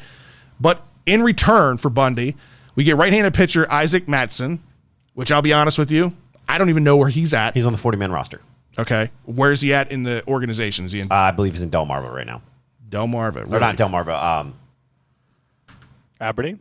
No, Bowie. I think he might be in Bowie. Hang on. Okay. Let me a second. I just had it up. So outside of Mattson, you got right-handed pitcher Zach Peak, right-handed pitcher Kyle Bradish, who has ended up being the cream of the crop in that trade, right-handed pitcher Kyle Brenovich, who's another piece that has been up and down a little bit. He's had a good start to this year as well. So you got two decent right-handed pitchers, which developmentally, what's his name? Matt Blood was talking the other day. He puts Kyle Bradish in that same tier as the Grayson Rodriguez, as the DL Hall. Those are the top three pitchers right now, according to Blood, in the Orioles organization. So for me, even if Bradish is the only thing that comes of this trade of significant value, even if these other guys fall on their face and they're gone, you've won that trade. You've won that trade because, again, Dylan Bundy... He ain't doing shit in L.A. He's not doing shit in L.A. He didn't do anything when he was here. He had injury histories. He wasn't coming back here. He was another guy that seemed just like checked out. He seemed to want to be out hunting deer and fishing and doing those things. It didn't seem to buy in. And what was crazy about that is when you watched him being recruited out of high school, what was so impressive about Dylan Bundy was his work ethic. I remember the workout videos that he put up of him hitting the heavy bag and doing the weight training. I mean, this kid looked like a grown man at 17, 18 years old. But I just never saw that equate at the major league level. It still hasn't equated. So again, I think personally, if Kyle Bradish comes out and can be a major league contributor in a starting rotation in the future, the Orioles win that trade. Mattson's at Norfolk, by the way. He's at Norfolk. What's he doing? Did you have any stats or anything? No, that's okay. His ERA was like 3-something. Okay.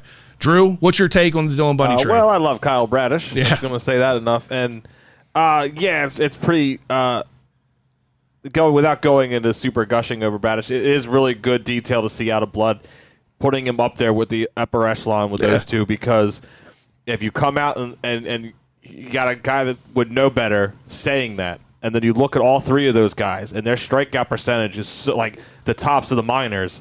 Like, that's a really good sign. Like, right. I'm hoping I'm not getting too far ahead of myself with a guy. I mean, you can. That's another. It could be one of those players that, you look great in the minors, and then you fizzle out, or you could be like a Kramer, or it could be hot cold for a while, and then you're sketchy about. But I expect big things out of it. Alex said Bundy gave up 2 or 3 home runs last night. Yeah. Sounds about right. Scratch what I said about Mattson. Apparently, I had it scrolled a little too far. Apparently, you were just trying to pull a stat out your ass. No, it was scrolled a little too far. It was scrolled a little too far. He has a 13.5. Oh, yeah, you forgot a 1 in front of that. I didn't see it. Yeah, Jesus Christ. Can he catch? Again, I still think the Orioles win that trade if Bradish can continue the kind of progression that he's shown so far. He's now at the AAA level, I believe, right? Is he in Norfolk? Did he just get moved to Norfolk, or is he up at AA?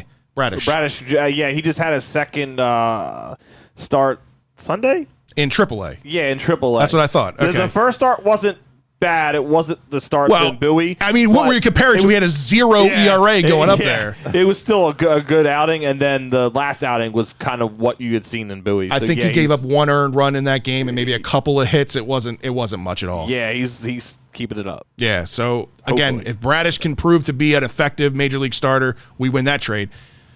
Going back to one of our better closers in Orioles history, Zach Britton, right? This was one of the ones that kind of hurt me, even though I knew what the Orioles were going with. I love Zach Britton. I love just his personality, his character, everything. And the fact that he ended up going to the Yankees hurt even more. But the Orioles get back right-handed pitcher Dylan Tate, left-handed pitcher Josh Rogers, who was just, I think, released the other day, and left-handed pitcher Cody Carroll, which Cody Carroll was a name that was kind of highly touted. I haven't heard a whole lot about him in recent over the last year, really. But Dylan Tate's a guy that's kind of been that 4A player for us. He's shown he's got electric stuff at both the AAA and the Major League level. His problem is his accuracy and his command and being able to control the strike zone consistently. Tate's got a 4.94 ERA. So at the Major League level, right. We talk about Josh Rogers being gone, and Cody Carroll is at Norfolk right now with a 7.5 ERA. Yeah, so really the only piece out of that trade that's shown any promise is Dylan Tate. Yeah. So I would think the Orioles lost out on that deal, Drew. Yeah, I mean 7's better than 13, I guess. That's what I was laughing about. Dylan Tate, yeah, because you brought him in to be kind of, you were thinking it was a starter prospect. It seemed like he found a little bit of a role out in the pen in middle relief, and then he had the injury, and maybe he didn't come back so stellar. So, I mean, that could be one of those things where, like, yeah, your ERA looks bad now, but you also come back from an injury and have a bad start or two, a bad outing or two, and then your ship balloons up, but then you could have 5 straight good outings, and it comes, like, all the way back down. Right. So I think I like to give him the benefit of the doubt because early on it looked like he found a decent role in the pen. I agree. And then the other kind of smaller trades, you had Alex Cobb also get traded to the Angels, which we ended up getting Jahami Jones, the second baseman, who looks promising, another one that's been dealing with some injuries this year so far. I'd like to see him at the Major League level in the next month or so because we need some help at second base pretty desperately. But this is a kid that was highly touted. He's got good speed. He can hit line to line. He can hit all over the field. Again, he's got speed on the base passes. There's a lot to like there. Andrew Cashner, which was kind of one of those dumpster dive signings that Duquette did that ended up giving us some value. We ended up getting 2, I think, 12-year-olds out of the Caribbean in that deal with Boston. 17. Something like that. So we still got a long ways before we're going to know what we got in return on that. But just the fact that we got anything for Andrew Cashner was a good deal. I'm glad that my negativity has rolled off into running jokes around here. I love it. Your boy, Michael Givens, or my boy, whoever. It was yours. Next one was mine. Yeah. Michael Givens gets traded to the Rockies for Terran Vavra, who's doing very well down in the minors right now. I think he's still at Bowie, though, right? Yeah, but he's one of the bright spots. Yes, for sure. Tyler Nevin, who just made his Major League debut the other night in his first at bat, I believe. He hit a ground rule double there in Chicago. Obviously, he's got the connections to his father, Phil Nevin, who played many years in the major leagues. Mm-hmm. He's with the Yankees. Yeah, coaching with the Yankees. Is he? That's great. So to give up Michael Givens, Michael Givens, he was drafted as a pitcher, but then they converted him to a shortstop, couldn't amount to shit at shortstop, so they moved him back to pitcher. And listen, I mean, he pitched decently for a little while there through a couple of years, but another guy that just wasn't consistent. So I think right now that trade looks great. Getting Vavra back, who, again, is showing strides at the minor league level, getting Nevin, who just made his appearance at the major league level, I think it's a win-win. in that trade. Yeah, I think it makes sense. Both these guys are producing. It did say Givens was good in that setup role, right? And that's where he really flourished. So they got what they could out of him, and so far it's working out. The last trade that we're going to talk about is the Miguel Castro trade. Thank God. I know you guys are all saying thank God. I still think in a different situation, giving him a chance. I still believe in that. But Kevin Smith and Victor Gonzalez are the guys that we got out of this. Now, Kevin Smith, I think, is the most underrated out of all of these gets, out of all these trades. In 4 starts, 17 innings this year so far in Bowie, 1.06 ERA. Yeah, the Bowie pitching staff is ridiculous. And a 1.23 whip, by the way. It just got better, by the way, because Grayson Rodriguez just got promoted to Bowie. Exactly. That starting rotation in Bowie right now is ridiculous. Can you say Bowie championship again? Yeah, 100%. If the roster stays as is right now, they will win that Eastern League easily. But yeah, I think what you're seeing out of a guy like him and the production that he's able to give, it far outweighs what Miguel Castro was giving or could have given. And he wasn't going to be a part of the future anyway. Yeah, exactly. So this is a guy that if you just continue to bring him up, I think he'll do good. And that's the thing is a lot of these. I think the one thing that a lot of people don't realize is that there's a lot of pitchers out there that make the jump right from Bowie from AA up to the major league level. AAA is really where you go to finesse things or finish the development of something. Yeah, you don't see it a whole lot because a lot more of the competition is at the AA level. That's the thing that I think is promising. Is think about that rotation. You just said it: Hall, Rodriguez, Ballman. Now you're adding in Kevin Smith into that. Yeah, they had Bradish too, right? And Kyle Bradish. But that's the thing is that those jumps are. We're not as far off as people think. No, that's what we were talking about it last year or last week. I think they're legit 2 years away from being over 500 and seeing that rotation, those pieces that we just talked about, having a major impact at this level. I'm excited for it. I really am. Go ahead, James. What about? I think we forgot about the Gausman trade. We got like 6 players for that. I forgot about the Gausman trade, and I don't remember all the pieces off the top of my head. So yeah, because I think we got a catcher, Cumberland. So he's at AAA right now. Cumberland was in that trade. Yeah. I'm not sure who all the pieces were in that deal. Phillips too. Gausman looked good for a part of the season in Atlanta, and he hasn't really made much of it since. You know what freaks me out a little bit is if you go and watch Grayson Rodriguez video. He has a very similar wind-up and a very similar like a wild large leg kick. He looks like Gausman to me. I hope he has a much better career. Well, I think it's a much different farm system and developmental. 100%. 100% agree with you there. But and man, if he comes up, he's probably staying up. I hope so. There's just so much similarities there. All right, Scott, it's time for the Liquor Stop Brew of the Week. What did Jerry and the boys hook us up with this week? So this one comes from Independent Brewing Company out of Baltimore. This is Reverend's Red. It's a classic Irish red. Yeah, classic. Hey, you can't even say Julio Jones. Julio Jones. It's a classic Irish red. It's not bad. It has like I don't want to say a stout-ish taste to it. It has like a chocolatey type flavor to it. It's hard to describe. 5.6 ABV, but not too bad. It's one I would have one of these, and that would probably be about it. I haven't drank an Irish red in a long time. Killian's is probably the last one I drank, and that was a long time ago. It's a bit of a dry beer, but it's good. Again, 5.6 ABV, so it's a decently strong beer. I do like the branding on it. Usually, I haven't had. I have a hard time keeping on these cameras, man. It's rough. Yeah, you're bad with it. Just look at the camera. Don't look at your TV.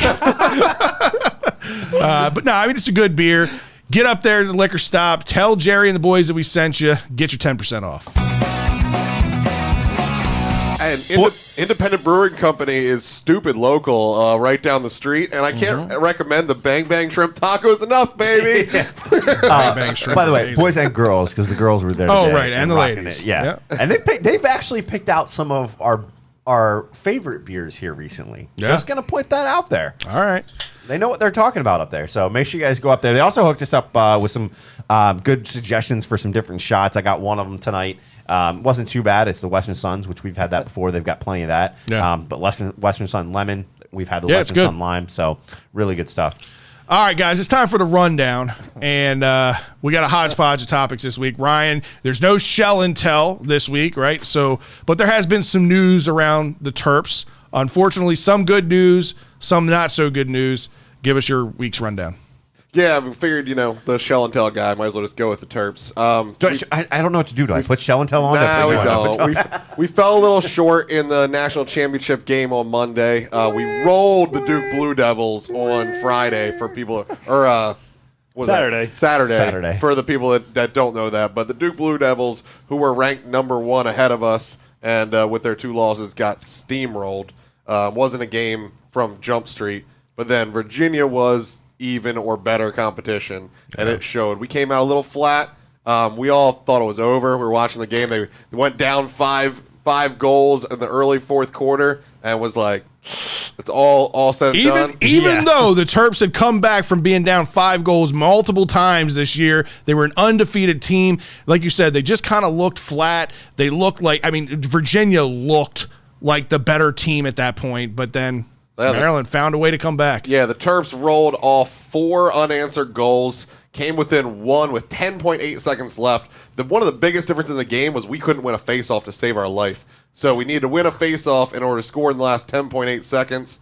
They did win that faceoff, had pretty much a wide open sprint to the goal with a bouncer, and for the first time all day, goalie was able to stop one of them bouncing shots right in front of the goal. It was really dramatic, though. I loved it. I thought that like just captivating television. Yeah. I was talking to the guys beforehand, I'm going to have to get into lacrosse more. This might be my take over my top spot for me in sports. Do I smell us going to a lacrosse game now? I will 100% be at a lacrosse game. Y'all should come. I think that the biggest problem with lacrosse is that the TV coverage is non-existent, and when you do get it, it's on some ESPN 3 app with 2 high schoolers talking and 1 camera angle from far away, and so you just don't grasp it. But when you put the media production level of a football game, which is what the Final Four looked like, that's a hell of a sport. That's really fun. Yeah. And I don't know if it's going to be quite as much fun in person just because there's so much going on right around the goal that those camera angles really bring a lot to it. But, 1 national championship goal ends. We're pretty much the second best team in lacrosse always is how we go. 1973, we won a national championship. 2017, we won Natty. We went to 22 Final Fours in between with no Natty championships. We are always runner-up. This is where we live. We're the bridesmaids. We're the bridesmaid, yes. But we're going to try to change that with baseball, who's not historically great. Baseball, first tournament since 2017. That's not very impressive. But when you see that it's only the 7th in program history, however, they've been to 4 of the last 7 tournaments, this thing's really turning around. So baseball is a real thing in College Park. Historically, it hasn't been, but they're really developing that team, and it's impressive. So hopefully, we got one more shot at a national championship this spring. Let's do it. All right. Let's do it, Terps baseball squad. Bring home that natty. What do we got, James? James. Well, mine is, I thought Bill O'Brien was done in Texas for the Houston Texans, or they must have Ryan. He's not?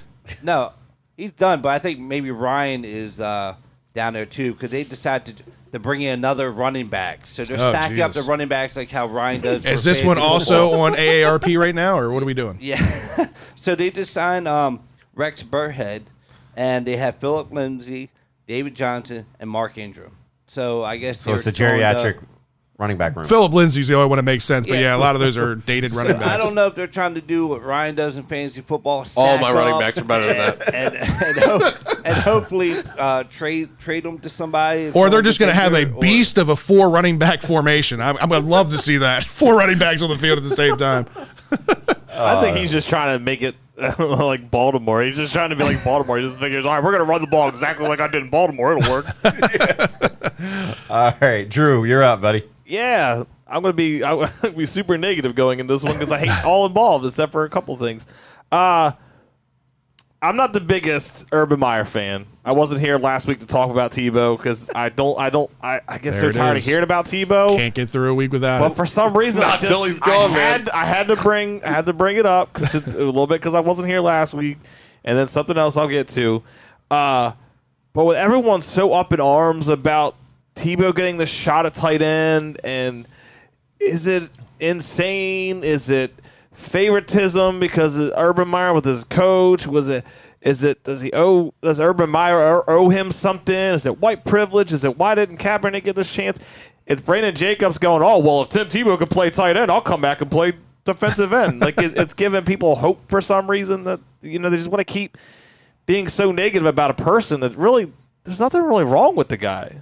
Yeah. Other than he just seems to, it's like media driven, and then we shit on the guy. Like, it's media driven. I'm not saying there's anything wrong with the guy, but he definitely gets opportunities that others probably wouldn't. Look, if it gets everyone's panties in a bunch and it bothers so many people, Tim Tebow, please be a top 10 tight end in this league. I'm dying. Oh my God, for that it. would be hilarious. But, that would be great. But the main reason I even brought it up had almost nothing to do with Tim Tebow. I just wanted to add my 2 cents for Tebow from last week. AEW is like the secondary wrestling company. I know wrestling doesn't give shit about anybody in this room or this chat room, but except for James. But over the weekend, they had one of their big shows, and they had a match that kind of between 2 teams. They go all over the place because their main spot's Daly's Place, and it's literally right on top of the stadium. So they have this match called Stadium Stampede. They do a bunch of crazy stuff. They go to 2 of the guys, including Chris Jericho, which is kind of like an old guy. Yeah, I remember him. They go into this office, and there's Urban Meyer and defensive coach. I think it's Strong. They're just chilling out in the room, whatever. And he hands him a laptop to bash the other guy, for Jericho to bash the other guy. I'm like, you know what? All right, Urban Meyer. I'll give you a little bit of credit. He drew some brownie points. A little bit of brownie points. I might not like you. But that is just a collection of, I just felt like bringing up Tebow for some people. Let me just say, Tiger Woods was the best citizen in America for 40 years. It all fell apart. Bill Cosby was everybody's daddy for 60 years. Tebow will fall from graces, I promise you. I wonder if he can catch. All right, Scott, what do you got? Anyway, for mine, it has to be last week. And I think we all saw it last Thursday. Cubs Pirates. Oh, wrong button. Apparently that button doesn't work. Do you want to hit it on yours and try hitting it on yours and see if it works? Don't tell me what. All right. Well, I guess I'll have to do it up here. Yeah. There it is. There's the video behind this play. He hits the ground ball, third base, throws a little off. He comes off the bag. I don't know whether this is people give the first baseman a lot of crap. Genius by Javi Baez. 100%. Right? Yeah. And then to run, horrible choice by the catcher there to throw it. Yes, I'm going to say that. But then Javi takes second, and then it's a horrible throw into second. He almost gets the chance to go to third. Bad news bears there, man. It was just a horrible situation right all. And Rizzo and what's his face? I think it was Schwarber, all over that. Rightfully so. I would be too. That first baseman's been training with Manny. That was the most lazy shit I've ever seen. Yeah, it was awful. Coming off the bag in the first place. Like, people gave him a lot of crap, but Javi saw him come off the bag. Okay, come get me. He made him come get him, and that look. But why are you linemen jogging to him? Just get him. Just tag first base and the inning's over. That's what people are saying, but that's a genius. Javi kept baiting him. The first baseman's just a dumbass. He is, but Javi saw it and kept baiting him. Was there 1 out, 2 outs? What was the situation? I think there was nobody out. 2 outs. Was it 2 outs? Then why are you not just turning around and touching the base? Baez has nothing to do with it. That's why he had that dumb lineman He must have been a catcher that converted to first. Yeah, maybe that's what it was. He couldn't catch that snag ball. That's the most heads-up play by a runner runner ever, though. That was impressive. Yeah, that's what I'm saying. Like, it was crazy. All right, James. Jesus Christ. Fred. That would be me. Rent-free in his head. All right, mine's a little bit more personal, a little bit more deep. And this, you guys all know. I mean, I've been open about my struggles with mental health and some of the things that I've gone through, right? I don't know if you know Naomi Osaka. She's one of the biggest tennis superstars right now on the women's circuit. So I think she's number 2 overall ranked player in the world. She was the one now. that, like, just a few years ago, lost to Serena, and Serena, like, embraced her. It made a great moment for the sport. Well, she ended up withdrawing from the French Open over the weekend on Sunday. Why? Well, after her first round win on Sunday, she announced she was going to skip her press conference, and she was going to skip all press conferences in Paris for this tournament. Well, in turn, she was immediately threatened with expulsion and indicated there could be further sanctions up to and including suspensions. On top of that, She was fined. I mean, it wasn't a lot when you're talking about somebody who made $55 million last year. She was fined like $15,000, right? But after that, I mean, her name was completely drugged through social media for backing out of this. And immediately after that, she decided to withdraw from the tournament altogether, citing her mental health and bouts with depression and anxiety that she had based on public speaking, right? And that's kind of what this whole thing stemmed from, was her talking publicly in front of the media, which I get. You know, when you're a tennis superstar or when you're an athlete, that is part of what you sign up for. Her quote, though, from social media said, "The truth is that I've suffered long bouts of depression since the U.S. Open in 2018, and I've had a really hard time coping with that. Anyone that knows me knows I'm introverted. I am not a natural public speaker and get huge waves of anxiety before I speak to the world's media. I get really nervous and find it stressful to always try to engage and give you the best answers I can." For me, this hit home, right? Because, and you wouldn't think that because I do this show and, you know, I don't have to do this and I don't make money doing this. This is just, I do it. But, for fun. I mean, you all know, you guys see me every week and I talk about it every week before we go live. And for those that tuned in earlier on the show, you heard me talking in the background. I get anxiety every show going live just in front of people that I don't even see their faces, right? So I could relate to this. Now, again, I understand that, you know, as a athlete, there are certain things and certain obligations that you sign up for being a professional athlete. And I think the media does a pretty good job of putting tennis on the map, right? I mean, that's how these guys and gals make their money, right?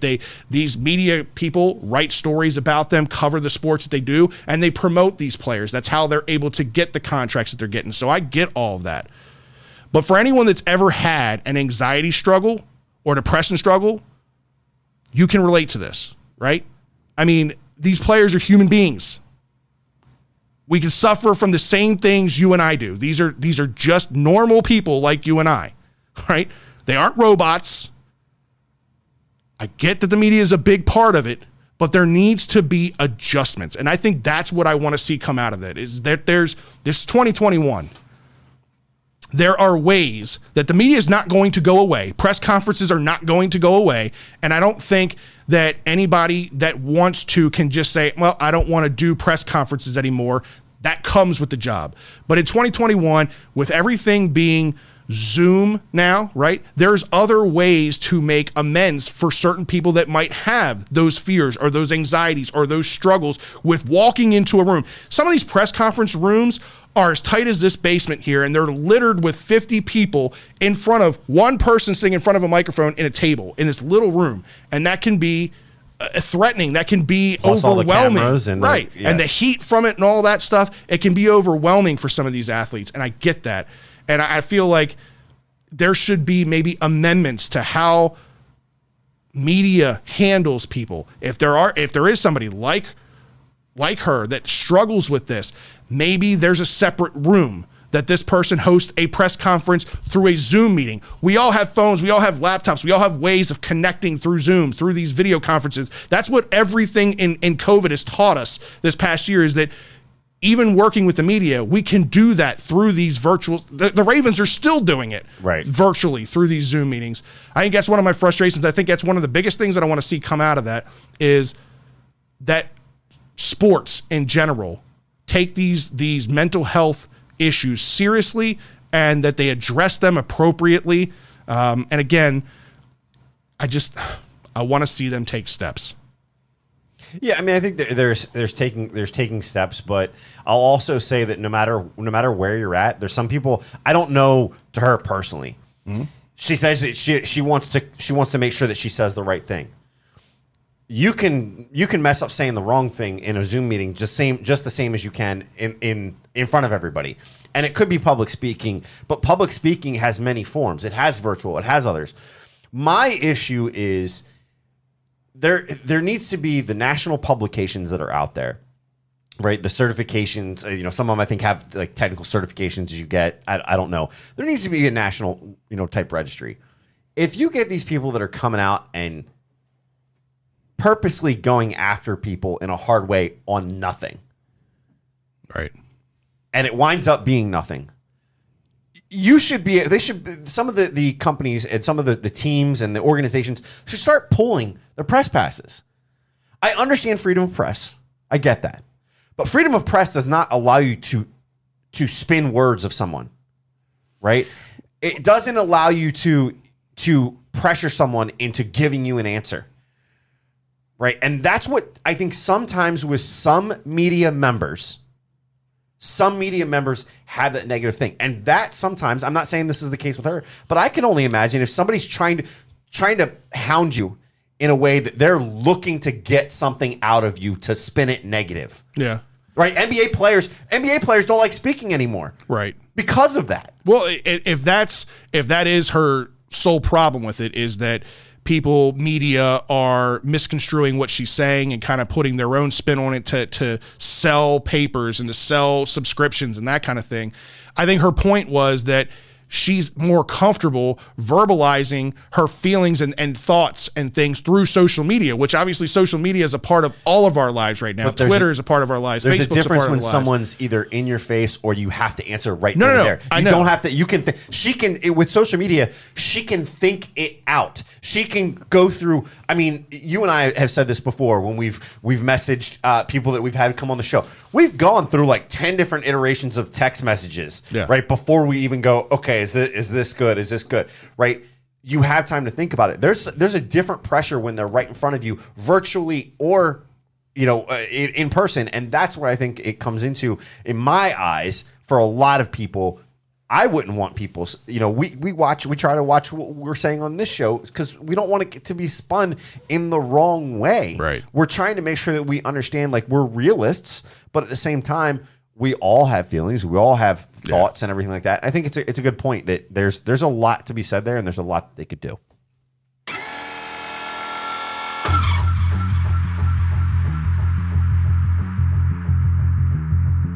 No rules.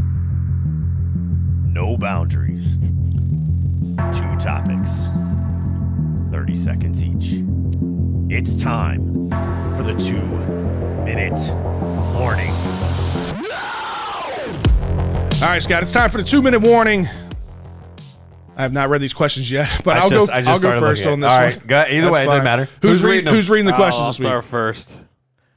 If you could ride along in a stock car with any of the top NASCAR drivers, do you think you could handle the speed and force that the upper echelon speeds and force?